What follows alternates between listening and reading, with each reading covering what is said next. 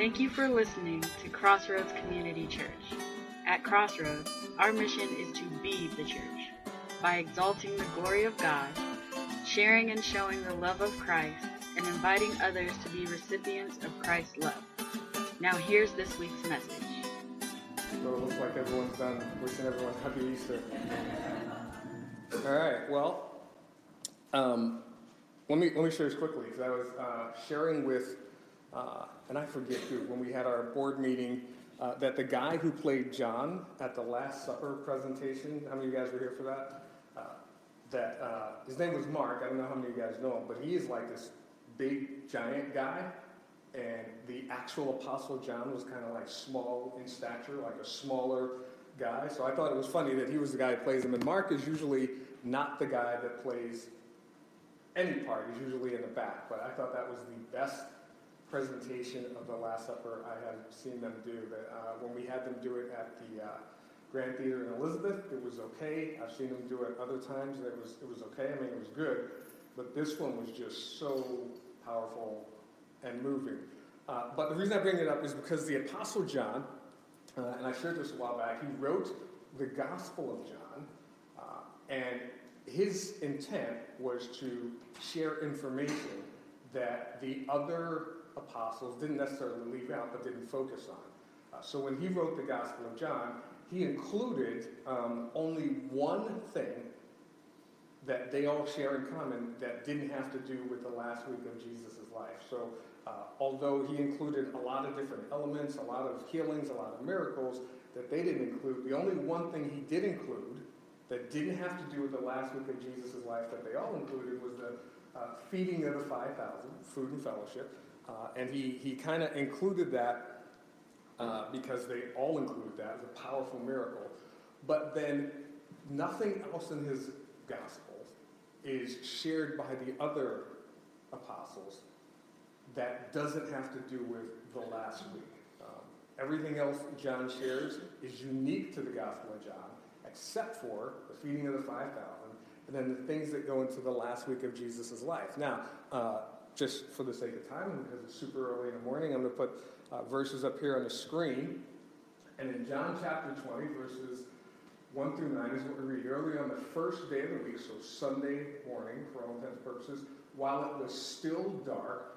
Now, we do what's called a sunrise service. Everyone does it at sunrise. They actually went before the sun rose, is when Mary Magdalene went to the grave.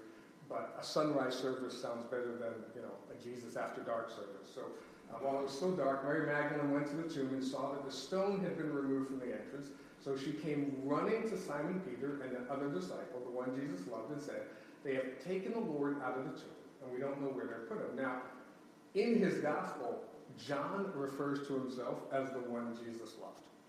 And when I first became a Christian, for some reason in my head, I put the one Jesus loved, and I added the word more after that, the one Jesus loved more. But it's not that he loved him more, it's the fact that John loved the fact that Jesus loved him. And, I mean, there's a lot of people, if you talk to youth today, and I just saw another tragedy where another young adult jumped off of a bridge. I can't remember, I think it was in Keysport or Duquesne, and committed suicide. And over, we have people who are dealing with the fact that no one loves them. There was a few weeks ago a young adult who broke up with whoever he was in a relationship with, and as a result, he committed suicide, and over again. And I think one of the principal things that John keeps calling out in his gospel is the fact that, hey, Jesus loved me, and that's what got him through, a lot of the tough situations. All the other apostles were either, we say martyred, but basically murdered. They were killed for their faith. There were attempts made on John's life where he was boiled in tar, I believe it was. Some say oil, some say tar. I don't know which. Either one is excruciating. Whipped several times, beaten, all these things. And the fact that God loved him, I think, is what allowed him to persevere through all that. But he said, "They have taken away the Lord out of the tomb, and we don't know where they have put him." So Peter and the other disciple started for the tomb. Both were running, but the other disciple outran Peter and reached the tomb first. He bent over and looked in at the strips of linen lying there, but did not go in. And Simon Peter came along behind him and went straight into the tomb. He saw the strips of linen lying there, as well as the cloth that had been wrapped around Jesus' head. The cloth was still lying in its place, separate from the linen. Finally, the other disciple, who had reached the tomb first, also went inside. He saw and believed. And John, when he says the other disciple, he's talking about himself. He saw and believed. Now, he adds this parenthetical statement, they still did not understand from Scripture that Jesus had to rise from the dead. Now, here's the thing. John didn't understand the resurrection. He didn't understand that Jesus had to rise from the dead. So what is it that he believed? Now, here's what he believed, and it's a little weird for us because John believed that Jesus was the Messiah. Now, we grew up in church calling him Jesus Christ. Some people do it as if it's his last name. It's not his last name. It's actually a title, the Messiah, and Messiah is the Hebrew term. The Greek term is Christ. The Messiah, the one anointed and chosen by God to deliver and redeem the people of Israel.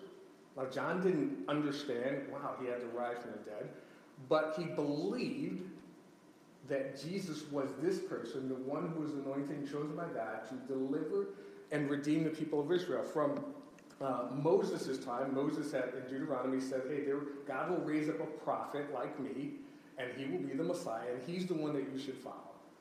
Now, when Israel was its own nation, they really didn't look for anyone to redeem them because they're like, we're our own nation. We don't need anyone to redeem us. We're doing fine. They were looking for a king, and so they kept having kings.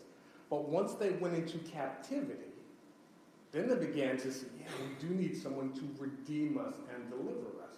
Now, I'm going to go through a lot of scripture and some math. So you may need to hit the coffee because I think it's ready, because it is early in the morning, way early in the morning for math. But I'm going to jump back to the book of Daniel. We're going to look at this prophecy because God gave Daniel some specifics, very specifics, about when the Messiah would come. And so he said, this is Daniel, know therefore and understand that from the going forth of the commandment to restore and to rebuild Jerusalem unto the Messiah the Prince shall be 7 weeks and 62 weeks. The street shall be built again. And he's talking about the streets of Jerusalem, because it had been decimated, shall be built again, and the wall even in troublous times. And if you read through the book of Nehemiah, and I forget the other book, but if you read through it, you'll see that, yeah, the walls were rebuilt, and the streets were rebuilt, and the whole city was rebuilt, but it was a tumultuous time. But then he goes on, and he says, and after 62 weeks shall Messiah be cut off, but not for himself. In other words, now we can look back and say, yeah, that the Messiah, Jesus, was cut off. And it wasn't because of anything he did. He was killed or cut off for us. And he says, but not for himself. And the people of the prince that shall come, now he's talking about end-time prophecy, the people of the prince that shall come shall destroy the city and the sanctuary. And long story short, we'll get into this way in the future when we talk about prophecy. We're going to do a series called The Return of the King, coming back to Jesus Christ. But not for himself. The people of the prince shall come, shall destroy the city and the sanctuary, and the end thereof shall be with a flood, and unto the end of the war, desolations are determined. A lot of scripture there. But if you put aside the end time stuff for now, and this is basically what he says. He says the going out of the word to rebuild and restore Jerusalem. This is the start of when this prophecy is going to take place. He says from that point, there'll be a set number, a time period until the Messiah comes. Now, the going out of the word to rebuild Jerusalem took place in Nehemiah chapter 2, around 445 BC. In the month of Nisan, in the 20th year of King Artaxerxes, when wine was brought for him, I took the wine. This is Nehemiah speaking. I took the wine and gave it to the king. I had not been sad in his presence before, so the king asked me, why does your face look so sad when you are not ill? This can be nothing but sadness of heart. I was very much afraid. But I said to the king, may the king live forever. Why should my face not look sad when the city where my ancestors are buried lives in ruins? And he's talking about Jerusalem. And its gates have been destroyed by fire. The king said to me, what is it you want? Then I prayed to the God of heaven, and I answered the king, if it pleases the king, and if your servant has found favor in his sight, let him send me to the city in Judah, where my ancestors are buried, so that I can rebuild it. So he's basically saying, hey, I want to rebuild the city of Jerusalem that was destroyed and decimated almost 70 years prior. excuse me, then the king with the queen sitting beside him asked me, how long will your journey take, and when will you get back? And it pleased the king to send me, so I set a time. So this is the time period, and this is the event, where King Artaxerxes literally said, and not only did he say go forth and rebuild the city, he funded the project. He gave him the money to do it, he gave him soldiers to protect him, and he also gave them all the things that had been taken captive out of the temple, all the cups and the gold and the golden items and the silverware and all that stuff. He gave them a lot of that stuff to take back, to put back into the temple once the city was rebuilt. So he funded this entire project. Now here's the thing. This is where it gets a little weird. Okay? So he funded this entire project, and going out of the word to rebuild Jerusalem until the Messiah, and he said it's going to take 7 weeks, 62 weeks. Now here's the thing, 7 weeks plus 62 weeks is 62 weeks. So 7 weeks plus 62 weeks equals 69 weeks. But he wasn't talking about weeks. 1 week, that term week, is a 7-year period. Just like we use the term decade for a 10-year period, they used the term week for a 7-year period. So it was going to be 69 7-year periods, or 493 years. A lot of math. Are you still with me? All right? 493 years from the command to go forth and rebuild Jerusalem until the Messiah comes. This is what God had revealed to Daniel. It's going to be 493 years from the command, go forth. Now, when he gave that command, and I'm trying to remember, was somewhere around 60 to 70, it was less than 100 years before that command was actually given. When Daniel received that command, was somewhere, I want to say 60 to 70, not quite sure on the math, but it was less than 100 years, maybe 50 to 60, before the command was given. So 493 years from the time that command goes forth. Now, here's the thing. We have 365.5 days in a year, because we have the leap year and all that stuff, and then we have 366 years. On the Babylonian calendar, there were only 360 days in the year, period. That's just the way they did it. Their calendar year started, and then 360 days later, it ended, and then it started again. So, again, the math. So, 360 days times 493 years equals 173,880 days. Okay? And somebody who has a watch can check the math, because I think I did this in my head. Now, here's the thing. 173,880 days from the command to rebuild Jerusalem until the Messiah comes. That's what God said. The decree to rebuild Jerusalem in Nehemiah chapter 2 happened on March the 14th, 445 BC. Now, here's the thing. There was a general, not specific, a general agreement that this date was probably correct, until people began to match it to this prophecy, and then it began to be disputed. Because if you take 173,880 days later, from March the 14th, 445 BC, brings you to what we call Palm Sunday, April the 6th, 32 AD. The day that Jesus Christ made his triumphal entry into Jerusalem. And once these dates were matched, that's when people went back and said, well, it wasn't March the 14th, 445 BC. Even though God said with specificity that there is going to be this amount of time until the Messiah shows up. And then the Messiah will be cut off. And not for himself. It will be for us. And that's what John began to believe.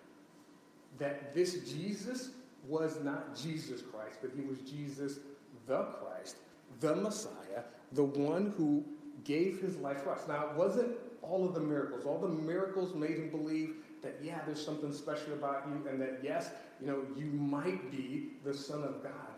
But when he saw this empty tomb,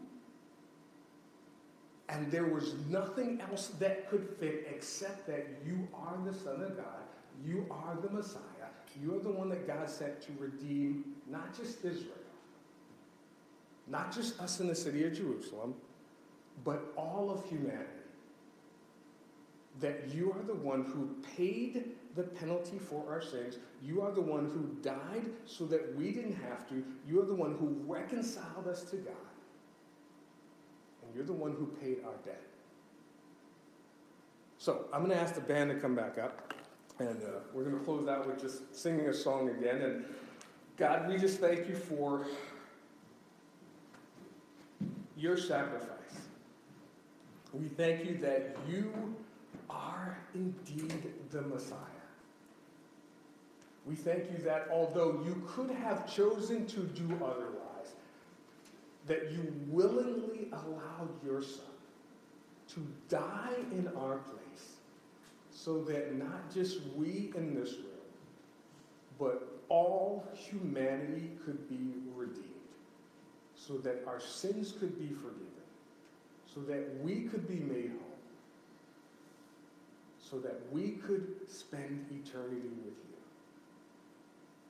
We thank you that you didn't make it impossible for us to know or to see, but you made it possible for us to put together all these pieces and believe that Jesus is the Christ, the Messiah.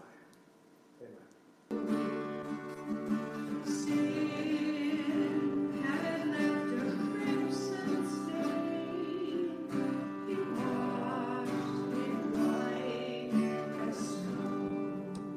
God, just as we sang, we just praise the one who paid our debt and raised our lives up from the dead.